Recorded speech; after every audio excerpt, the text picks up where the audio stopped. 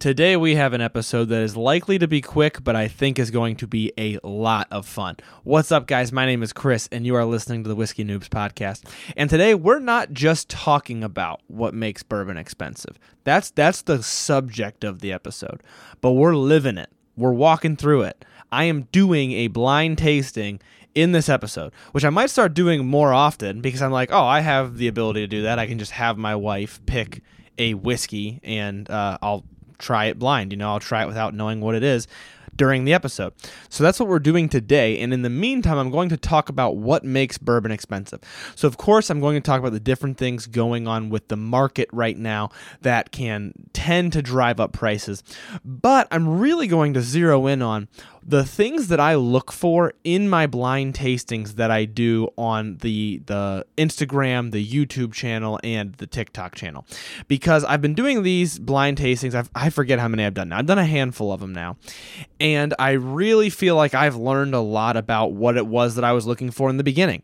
And so I want to share those things that I have kind of learned about what, to me, makes a whiskey more expensive, or in this episode we're zeroing in on bourbon because bourbon is just continuing to get more expensive.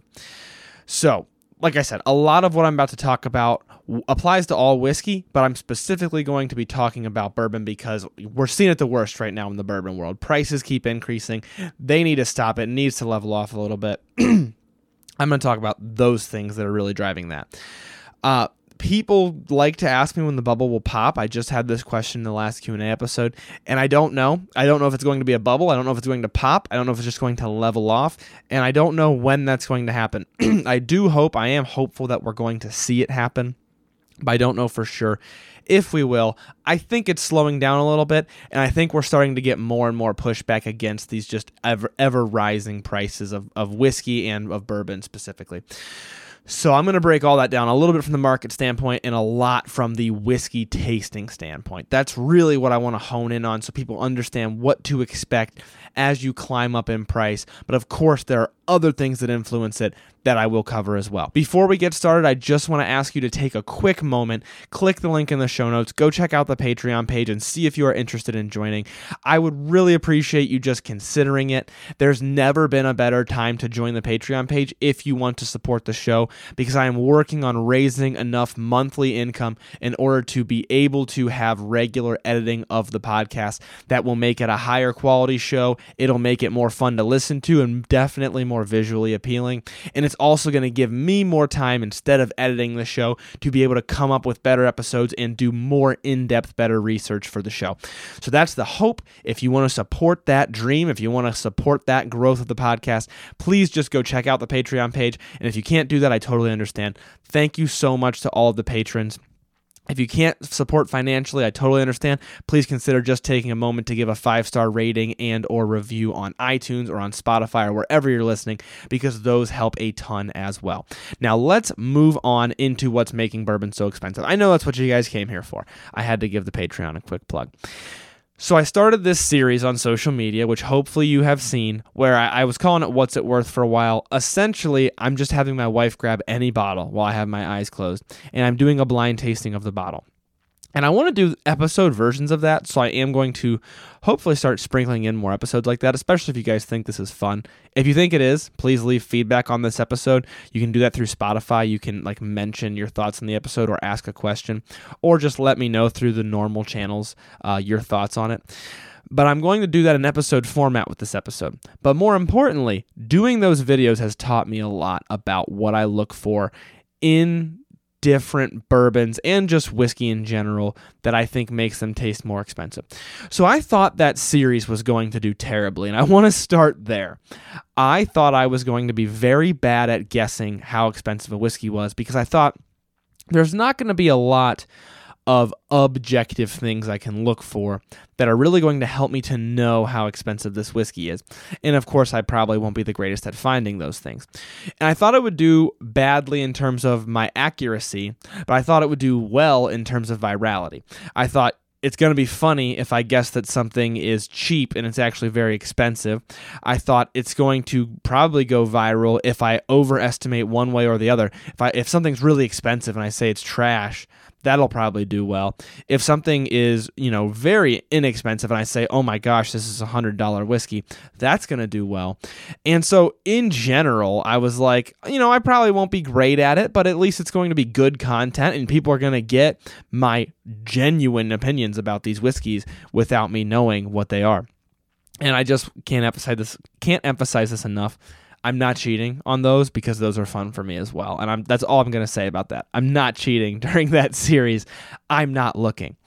But the thing is, there are objective things in whiskeys that you can kind of look for to understand where it lands in that price range. And a lot of this, I don't think it's, this major committee that sits down and try. I mean, there are a lot of competitions that sit down and try these whiskeys, but that's after they're on the market. I don't think there's any higher institute of whiskey that's trying these and saying that is a $60 bourbon. It's more so, it's kind of like natural filtering. And, the professionals in the business know how much something's worth. So it's going to get knocked down by your professional reviewers if it is not a nice whiskey and it's being sold as an expensive one. So it's kind of naturally filtered. And of course, if the company realizes they're able to make more money off of it, they're going to kind of raise up that price. So because of that, you get these kind of objective things that I didn't really know and I didn't put to words until I started doing this series and I realized it. And I'm like, oh, these are all things that I'm kind of looking for as I'm doing these tastings. Ironically, it worked out, and I ended up doing pretty good. So if you haven't seen the series, I guessed many of them within, I'd say, $5 of the actual price, or at least the Ohio price. And to be clear, all of my knowledge of pricing is Ohio pricing, except for secondary stuff, which obviously usually is not worth the price. But most of my knowledge of pricing is Ohio pricing, which in my opinion is usually the fair price. Sometimes it's a good deal. Sometimes it's just the fair price of the whiskey. Ohio controls all the pricing of all of their liquor. And so we know we're getting somewhat of a fair price. Usually it's close to MSRP. So to get this thing started, let's start with this blind tasting. I'm going to walk through it a little bit, mention the things that I'm tasting, and then I'm going to get into each of the different characteristics that I look for specifically to try to understand how expensive the whiskey is. And maybe if I'm feeling brave, I'll throw out a price. By the way, those blind tastings are nerve-wracking because I'm like, I don't want to look stupid, but also looking stupid would do well for content, so they're scary. Anyhow, let's get a quick taste of this whiskey, and then I'll start to talk about the things that I'm looking for as I'm tasting it. So right away on the nose, this is light. This is white sugary. There's a little bit of an oakiness to it. Definitely some spice. A little bit of maybe a cinnamon and almost a touch of like a menthol. I'm going to go ahead and take a taste and see how similar it is. I'm going to throw this out there. This might be Wild Turkey 101, but I could be wrong. I could very well be wrong, but it might be. I'm going to continue tasting now. On the palate, similar idea. Maybe a touch of a citrus. A little bit of a vanilla, a little bit of an oakiness coming through. That's all I got for now. And obviously you guys know what I'm tasting, but the idea is you're walking through what's going through my head because I don't know what I'm tasting. Now let's talk about the things that I'm looking for. And we just did one of them. So the first thing that I'm looking for is the gut reaction. So I mentioned this in the episode with that one dude, Ryan, which I think was the last episode in the order that they're airing, when we did our barrel pick. And I'm looking at my gut reaction. That does have an impact on price as well, because a lot of people are going to do their shopping based on gut reactions. They're going to buy a bottle, they're going to take it home, they're going to try it, and they're going to be like, I like it, or I hate it, and that's the decision that they're going to make. Or they're going to make that decision at a bar. That is like a lot of whiskey drinkers. And there's nothing wrong with that, but my point is that it plays an important role in how much something's going to end up costing. So I like to just get a quick reaction, as Ryan and I talked about in that last episode. I never really put it to words until Ryan had talked about that, and I'm like, that's a really good point. That is kind of, a lot of times I'll end up going with my gut reaction. I'll kind of walk through the tasting, and I'll have all these thoughts that we're about to talk about, and then at the end of the day, I'll say, what did I think when I first drank it? And that's very helpful. So the gut reaction should not be underestimated because it does play a very big role in your overall experience. Think about it this way. When you meet somebody, your first impression of them sticks. Whether you want it to or not, a lot of times it sticks. It can be the same way for whiskey. If you have a great first impression and then you walk through it and you're like, it's starting to taste less and less, you don't really notice it so much. And I've noticed this with myself. If I'm impressed by it the first time, a lot of times I'll continue to be impressed by it. Now, obviously, when I'm doing different reviews and things, I have to purposefully try not to let that happen. But in terms of the general public and what people are going to pay for on the market, that is a very important role. So I'm going to look at my gut reaction. I'm going to take a quick nose, quick sip, probably 2 sips, because that first sip, a lot of times, especially if your palate's not warmed up, it's just going to burn. I'll take a couple of quick sips and get a general gut reaction. I'm going to take one more sip of this and kind of just disclose my gut reaction. So obviously I mentioned that right off the bat, this kind of reminded me of Wild Turkey 101. And that was my gut reaction. It just generally reminds me of it. I'm not sure if it's oaky enough to be it. I could be wrong, obviously. But my gut reaction, it's got some spice to it. It's got some burn. It's getting my nasal cavity a little bit. But it's not feeling super duper high proof on my palate. So I'm thinking maybe there's a little bit of a harshness here. Like maybe this is not in the $50 and above range. That's gut reaction. And I have gone against it before. But a lot of times I end up going back to it. But gut reaction, I'm going to say this is under $50. And that's the kind of large paintbrush I try to paint with in the gut reaction.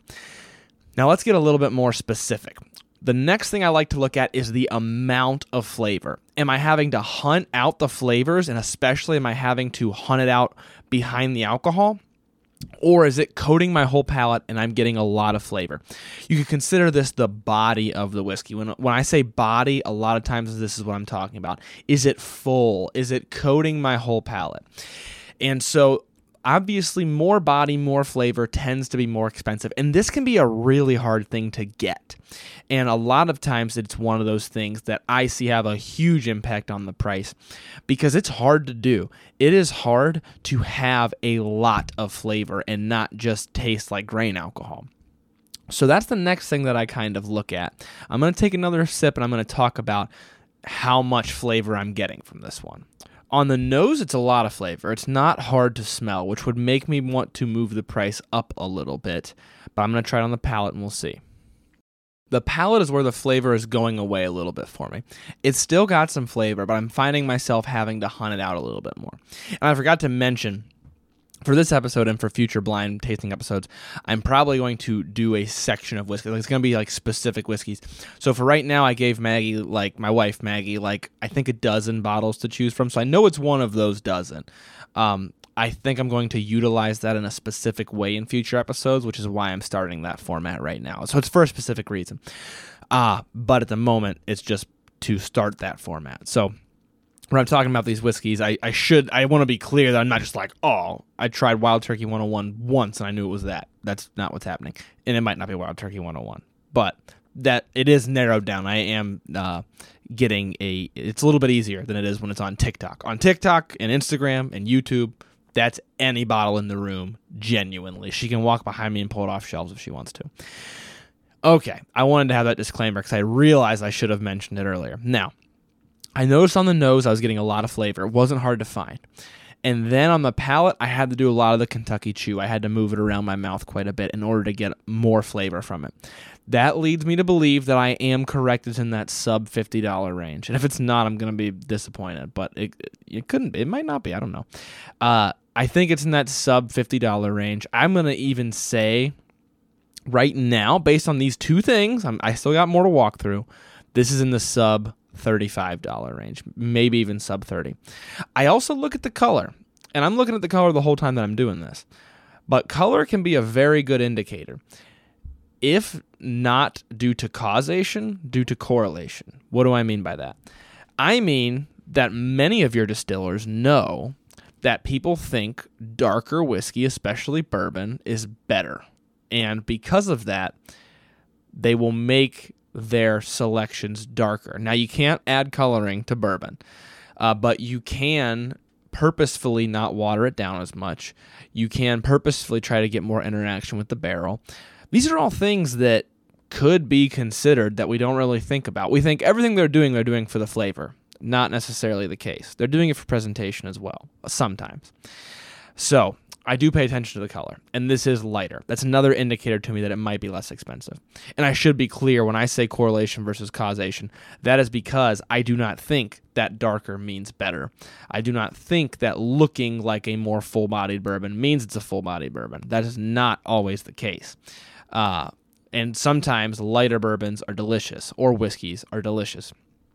But in the case of this one, it's looking pretty light. So far, it's giving me a few indicators that this is a less expensive whiskey. I'm gonna keep below $30. That's where I'm sticking with for right now. The next thing that I'll move to is the quality of flavor versus the harshness. I'm not talking about if I like the flavor. That's different from the quality. The quality of the flavor is not just how much, like I said, the body. It's also how those flavors come through.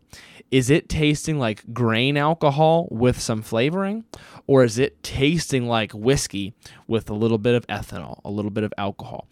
That is kind of what I attribute to smoothness a lot of times when I talk about smoothness. I'm talking about how well the flavor comes through and not the alcohol coming through. So that's kind of the next quality that I'm looking for.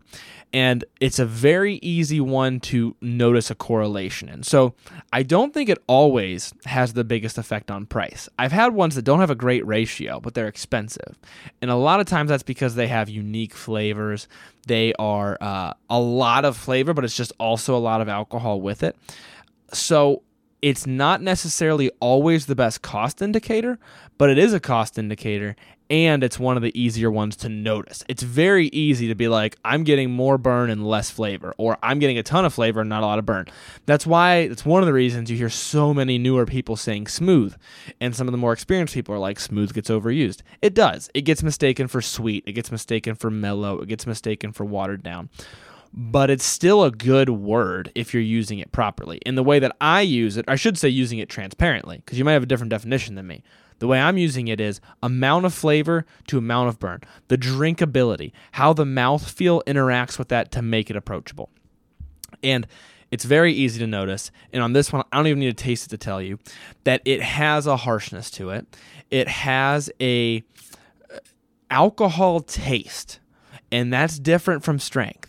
So it's not just, oh, this is high proof. It tastes a little bit like alcohol. That's a hard one to weed out. And I'll admit, for a long time, I confused the two. The taste of alcohol versus the feeling of alcohol. But it has an alcohol taste that the flavor profile doesn't fully get through. And that's one of the reasons I have to spend a little bit more time looking for that flavor profile. It's another one of the reasons that I think this is a sub $30 bottle of whiskey. If I'm wrong, I'm going to feel terrible. And I could be. It happens. Here's the other thing. If you're wrong, if you do these at home and you're wrong, it happens. And I used to be wrong a lot. I used to do, before I had the podcast, I do Guess That Whiskey with my wife. And I just have her go get one off my shelf. This is back when I had like 10 bottles on my shelf, granted. And then I try it, and I'd be wrong all the time. This type of thing takes a long time to get good at, and I could still very well be wrong. I want to make that clear to those doing it at home. The next thing that I'm going to look for is going to be the complexity of the whiskey. Notice these are all similar. These are all kind of a Venn diagram. They all kind of overlap, but they're all different. And so they might overlap a little bit, but complexity is different. It's not the amount of a flavor that you're getting. It's not how much flavor you're getting compared to the alcohol. It's how complex that flavor is. You can have a ton of flavor and not a lot of alcohol, but it tastes like straight caramel. You're getting so much caramel, or you're getting so much oak. You're not even getting a lot of harshness. You're just getting a ton of oakiness. You can have that, but you can have that with very inexpensive whiskeys sometimes, and it's not the most complex flavor. You can also have the flip of that. You can have caramel, oak, spice, cinnamon, nutmeg, herbs. You can have all that in one glass, but the way it's delivered is overwhelming, and most people won't even pull those notes out of it because they're just like, I don't know what I'm tasting. I know I'm tasting a lot. And it's kind of like the smell of a good candle versus the smell of a bad candle. Some candles have a ton of smell to them, but it's not working. And it might even be things that you like. They just don't work. That happens with whiskey sometimes. That was a really good metaphor I just came up with. But there can be all these flavors, but if they're all delivered at once and they're all overwhelming your palate and they're all not mixing properly, then that's not good complexity either. So good complexity is going to be a good amount of flavor, different types of flavors, and those flavors working together in a symphony is the way I like to put it. If you have a bunch of people in a room and they're all playing instruments and they're all playing something different, it's going to sound like garbage. But if they're all playing the same symphony, the same, if it's an orchestra, whatever, if it's orchestrated properly, I don't know music terms anymore. I played the trumpet for 6 months. If it's orchestrated properly, it's going to sound fantastic. That's what is happening where you can have a lot of flavor and not a good complexity. So good complexity, you're going to have different flavors. They're going to be delivered differently, and they're going to work together in order to create that sort of symphony. Now, one of the reasons that I thought this was Wild Turkey 101, and I could still totally be wrong, was because of that symphony, because Wild Turkey 101 does that very well. It has a nice flavor to it, and it delivers it with a nice complexity, especially for the price. I can't remember if Bullet Bourbon was one of the ones that she had to pick from. I will tell you all the ones she had to pick from at the end, but I can't look right now because if I look, then I'll know which one's missing, so I'm not. But that's one of the reasons I thought maybe it was Wild Turkey. So this has a nice complexity. This brings it up into the higher dollar range for me. The other ones are still keeping it down low, but this would bring it up into the higher dollar range for me. Now, I mentioned quality of flavor versus harshness, and this isn't even a bullet point, but I want to take a moment to mention harsh flavors, because I didn't put it as a bullet point, but I think I should have. Sometimes there's just a bitterness, a harshness. There's no better way to describe it than harshness, and that's, it can taste like different things. It can taste like very, very charred wood, like if you burn your hot dog on the grill, although I actually like my hot dogs kind of overcooked, but you get what I mean, overly charred. It can taste like, I've mentioned, envelope taste. Sometimes it's a good envelope. Like I feel like Green Spot has that a little bit, but it's because of the finishing process and it actually works in the context. But sometimes it doesn't. Sometimes it's just like that straight bitterness. So sometimes the harshness presents itself in that way. Sometimes it presents itself, you'll hear me say, alcohol harshness. It tastes like alcohol. It's not necessarily burning me, but it tastes as though there's alcohol in it, as if you were to take vodka and just water it down and taste that. That's kind of the taste that it has. So that presents itself in different ways, and harshness can be a huge, huge, huge indicator of the price of a whiskey. The problem is, sometimes it's not. That's one problem. The other thing is, it's so easy to confuse with a note that you subjectively don't like. And I've done this all the time. It's so easy to, if I don't like that Swiss cheese, that licking an envelope note that Green Spot has, it's so easy to say that's harsh when it's not. It's actually a note that other people like. They put it there on purpose. They want it to taste like that.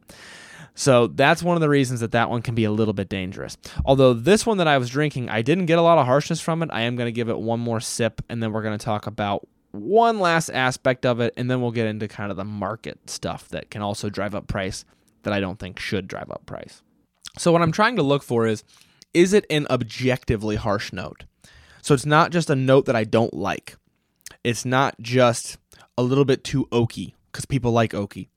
It's burnt, harsh wood that most people would not like. That's what I'm looking for. And in this case, I mentioned burnt, harsh wood, and I didn't mention envelope taste, because this has a little bit of that burnt, harsh wood. Just a little bit. It's not too much. And there's a good amount of oakiness to this. That's not what I'm talking about. I'm talking about this little bit of a harshness, like ashy. Ashy is a good word for it. I see a little bit of it, which leads me to believe, hopefully, I was on the right track with this. I might raise the price up to $30. I've been saying less than 30. Maybe it's around 30. One more sip. I hope I'm right. My palate's been off a little bit lately. I'm going to start making excuses right now because I'm nervous. Genuinely, my palate's been off a little bit lately, but that's just an excuse because I'm nervous. Anyhow, let's move on. The last thing I want to talk about is I didn't mention anywhere in here the type of flavor. And I even made a point to make a distinction between that and harshness. The type of flavor I try not to pay attention to when I'm doing these tastings, because there are some flavors that I just don't like and other people do. And so I always try to make that distinction that it doesn't matter what the type of flavor is. And I like to mention the type of flavor in my reviews so people know what to expect, but that doesn't make it more or less expensive. For everybody who thinks oaky is bad, there's somebody who can't get enough of it. For everybody who thinks Amburana is overdone and it's way too strong, there's somebody who there's not a strong enough Amburana finish on the market for them. That's always the case. So I try to separate myself from the types of flavors, which is a really hard thing to do, and I mess it up all the time. There's also one other thing. Age obviously makes it more expensive. And if you just do enough reps, if you drink enough different whiskeys, you'll start to recognize what the younger ones taste like and what the older ones taste like. So there are people out there who say that tastes young. And you might say, well, what do you mean it tastes young? It's kind of like something you just get used to. When you get used to trying different whiskeys, you recognize this old one tastes like this, and this old one tastes like that, and this young one tastes like this, and this young one tastes like that. You'll start to just notice the trend, I guess. Kind of like I've mentioned before, I don't eat pears, but I know what pear tastes like from getting pear notes in whiskey and reading that it's a pear note, and my friends saying it's a pear note, and I was finally like, oh, that's what pear tastes like in a whiskey, at least. So that's kind of the same idea. Now let's move on to other things that drive up price. And I'm going to just kind of casually taste while I talk about these things, but I won't spend as much time on them because I think I've talked a lot about them, but I think it's an important thing to keep in mind. Your packaging can drive up your price. So something as simple as adding wax to your bottle, that costs money. Something as complex as putting your bottle in a wooden box, that's expensive. Even if it's just $1, those dollars add up. And if you're making a certain percentage of profit, so if you're saying, I'm just making this number up, 10% profit on every bottle, and you add $1 to it, you're actually adding $1.10 because you're adding $1 to the price, but you need to make 10% profit. So now you're adding the 10 cents on top of that. That math, there's more complex math than that. I used round numbers to make it easy, but that's my point, is that you are driving up the price and all those nickels and dimes add up. So certain things you're paying for that aren't even contributing to the experience of the whiskey. The packaging's a big one of them. Aging's another thing that you pay for whether you like it or not. Age sometimes makes it taste better, sometimes it doesn't. Aging a whiskey longer can add character, it can add complexity. Sometimes it makes it taste worse, sometimes it gets too tannic. But nevertheless, it usually makes it more expensive because they're having to sit on that inventory longer. They're losing more of it every year to what's called the angel's share. More of it is evaporating every year. That's the angel's share. And it just gets more expensive the older that it gets. So that could just add price, and it could not make it better. So that's one of those things to look out for. Sometimes it does make it better, and I'm not saying it doesn't, but sometimes it doesn't make it better. Another thing that can make it more expensive is when it's blended, what it's blended with, especially sourcing, which I have as a separate bullet point. But depending on what it's blended with, it can be more expensive. And it costs money to put it in blending vats and blend it all up. So if you're adding a bunch of different things together and you're adding just time and logistics and different distilleries to it, that can drive up the price a little bit as well. And with that, like I mentioned, sourcing, you're having to buy it off of somebody else who made it, and then you're blending it, and then you're reselling it, if you're blending it. Sometimes you're just buying it and reselling it. In any case, you're sourcing it off of somebody else. That can make it more expensive. I want to say can because it doesn't always have to. Because sometimes sourcing, actually most of the time, if you're just starting a distillery, sourcing is actually cheaper than starting from scratch, because if you start with your own distilling, you have to sit on it for a few years. So it's not always more expensive, but it can add cost to it. And I'm not saying anything negative about sourcing. You guys probably know my opinion of that. If you've been around, you know that there are plenty of sourced whiskeys that I really like. Finishing, another thing that I like, but it adds cost. You're putting it in new barrels. You're having to buy more barrels. You're having to let it sit longer. You're having to buy barrels that had specific things in them or are made out of specific woods or exotic woods. Exotic woods are a cost driver. All those different types of finishing, aging, maturing, those will all drive up the cost as well. And then the last two that I'll put together, Marketing and social media. Some just have really good marketing. That marketing might even just be that you can't find it on shelves, and sometimes that's very clever marketing. And social media. People such as myself contribute to this. And I have something that I want to mention about that, but let me get through this part, I guess.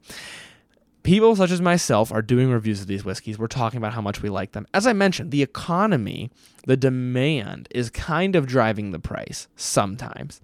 And so if I were to post right now that this is the best whiskey that I've ever had, and other people were to see that and they were to start posting it as well, then it would gain popularity and sometimes gain price. And we've seen things become allocated for that reason. Some things that become allocated for that reason, to clarify. Sometimes it's just good marketing. They've just got really good marketing. They make their bottle look nice. They make it in higher demand. Marketing teams doing what marketing teams do best. Not only does that add cost because it's expensive to market things, but also that will drive up the price because it'll increase the demand. Now, what I want to mention about social media side of things, because I do a lot of reviews, this is underrated. You haven't heard of this, but it's good. This is a budget, but it's really good. And people always get upset with me and say, hey, don't tell people. And some people are joking, like, don't tell them. They're going to, it's going to become allocated. And some people are serious. Like, I've had people angry at me for telling people that Wild Turkey 101 is a really great budget bourbon. And the reason I bring that up is, that might happen sometimes. And I think it has legitimately happened in the past. But it's not always going to happen, and there will always be good replacements for it on the market. That's the upside to this bubble that we're seeing in American whiskey. I used air quotes for those listening to the audio version. That's the upside to this bubble that we're seeing, is that it's just we're getting a lot of supply with the demand. And so because of that, there's almost always a good replacement. If Wild Turkey 101 goes by the wayside, becomes allocated, it tastes different, but Evan Williams Bottled in Bond's a great budget bourbon. There's always other budget bourbons out there that still taste really good. Now, I'm always trying to change up my recommendations because of this, and I'm always trying to throw new things out there because of this, and you might see that. But if the same bottle is staying cheap, you might see me recommend it multiple times for that reason, because I want everybody to know about it. I want everybody to be able to get their hands on it. Then if it becomes expensive, there will be a new one, trust me, and I'll be recommending it. And the last thing that I'll mention, to those who are thinking about joining that Patreon page, I do have a chat on there now, so we can talk about these sorts of things in the chat, similar to a Discord. It's an internal Patreon feature now, though. And I also have a quick review guide. I believe it's for the $10 tier and up, but you can correct me if I'm wrong. Just go look in those benefits. And I call it the Whiskey Noobs Quick Review Guide. And I put every whiskey that we've had on the show, I put a few quick notes about it, and then I put how much I think it is worth at the time of putting it on the review guide, because things continually get expensive. But in general, it's very close because the prices don't move too much, especially not over the course of just a couple of years. So I'm constantly adding to that, and I think that will help with this a little bit. If you're interested in that, if that was, if that's something that interests you in the Patreon, I just wanted to mention it. And if not, I recommend you make your own. Make it in Excel or in Microsoft Word or whatever. And it's a nice way to keep track of different things at different prices, especially as prices continue to rise. You can look back and be like, wow, I had that much money for that bottle, and now it costs how much? Something just to keep in mind. I'm going to do one last tasting, and then I'm going to embarrass myself trying to guess how much this is worth. It definitely smells young. It's got like a light caramel to it, a light sugar, maybe a touch of citrus on the nose. I think I mentioned that earlier. Definitely a little bit of spices. I'm hoping I'm not talking myself into making this more expensive. It might be. I could be very wrong. We'll see. It's got a really nice finish. Right after you swallow, it's really nice. I could be wrong. This could be a more expensive one. See, this is where I resort to my gut feel, because now I'm going to talk myself into making it more expensive, but I'm not going to do that. I'm going to say $30.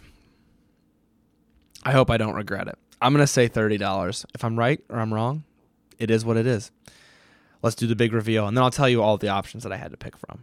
Big reveal, $30. Rabbit Hole. Ooh, Cave Hill. Okay. All right. I was way off. Here's what I'll say about that. I love some of Rabbit Hole's offerings. I actually hadn't had anything except for Cave Hill until Kentucky Bourbon Festival. And the reason that I haven't is because I don't like Cave Hill very much. To me personally, and maybe this could be very well me confusing flavor with the subject or the objective things. I could be confusing the subjective with the objective when I'm tasting this whiskey. But Cave Hill, I should probably leave it uncovered so you guys can see it. Cave Hill to me, and I've always thought this, it just doesn't bring enough body. It doesn't bring enough flavor to me. And I can see the complexity in it. I mean, I really can. And like I said, it finishes super nicely. But when I'm on the palate, I have to search out those flavors a little bit. So yeah, I was definitely off on this, but this is the farthest off that I've been. That's going to make people think I'm cheating on TikTok, but I'm not. But I can see why you'd think that now. But yeah, I've never been a huge fan of Cave Hill. If you are, that's totally fine. For me personally, it just doesn't bring the flavor. But I wanted to mention that I like Rabbit Hole because I tried it at KBF then, because I didn't buy bottles of it because it's expensive, and I wasn't a fan of Cave Hill. And so I tried them at KBF where it was free, and I loved Derringer. I loved the barrel pick that they had at KBF. So I think it's just Cave Hill, and maybe it's just this bottle. I mean, this is the only bottle of Cave Hill that I've had because I didn't like it very much, so I don't drink it very much. Maybe it's just this bottle, or maybe it's just this label, it's just Cave Hill, but not a huge fan. Other things that Rabbit Hole has, very good. And I will continue. I just had Rabbit Hole Rye at a bar the other day. Loved it. They have great selections. I was not a fan of Cave Hill. But let me know if you are. Let me know if you specifically really like Cave Hill, because I'm curious, because I personally just don't like it very much, but it could just be my palate. So as I'm sitting here telling you about how you have to be objective and not subjective, maybe I made that same mistake. And that's okay, because we make mistakes. I try to be clear about that throughout the whole episode, but I'm not going to sit here and ramble and cover up my mistakes anymore. I hope you guys learned from this episode, and I hope you can use this in your own blind tastings.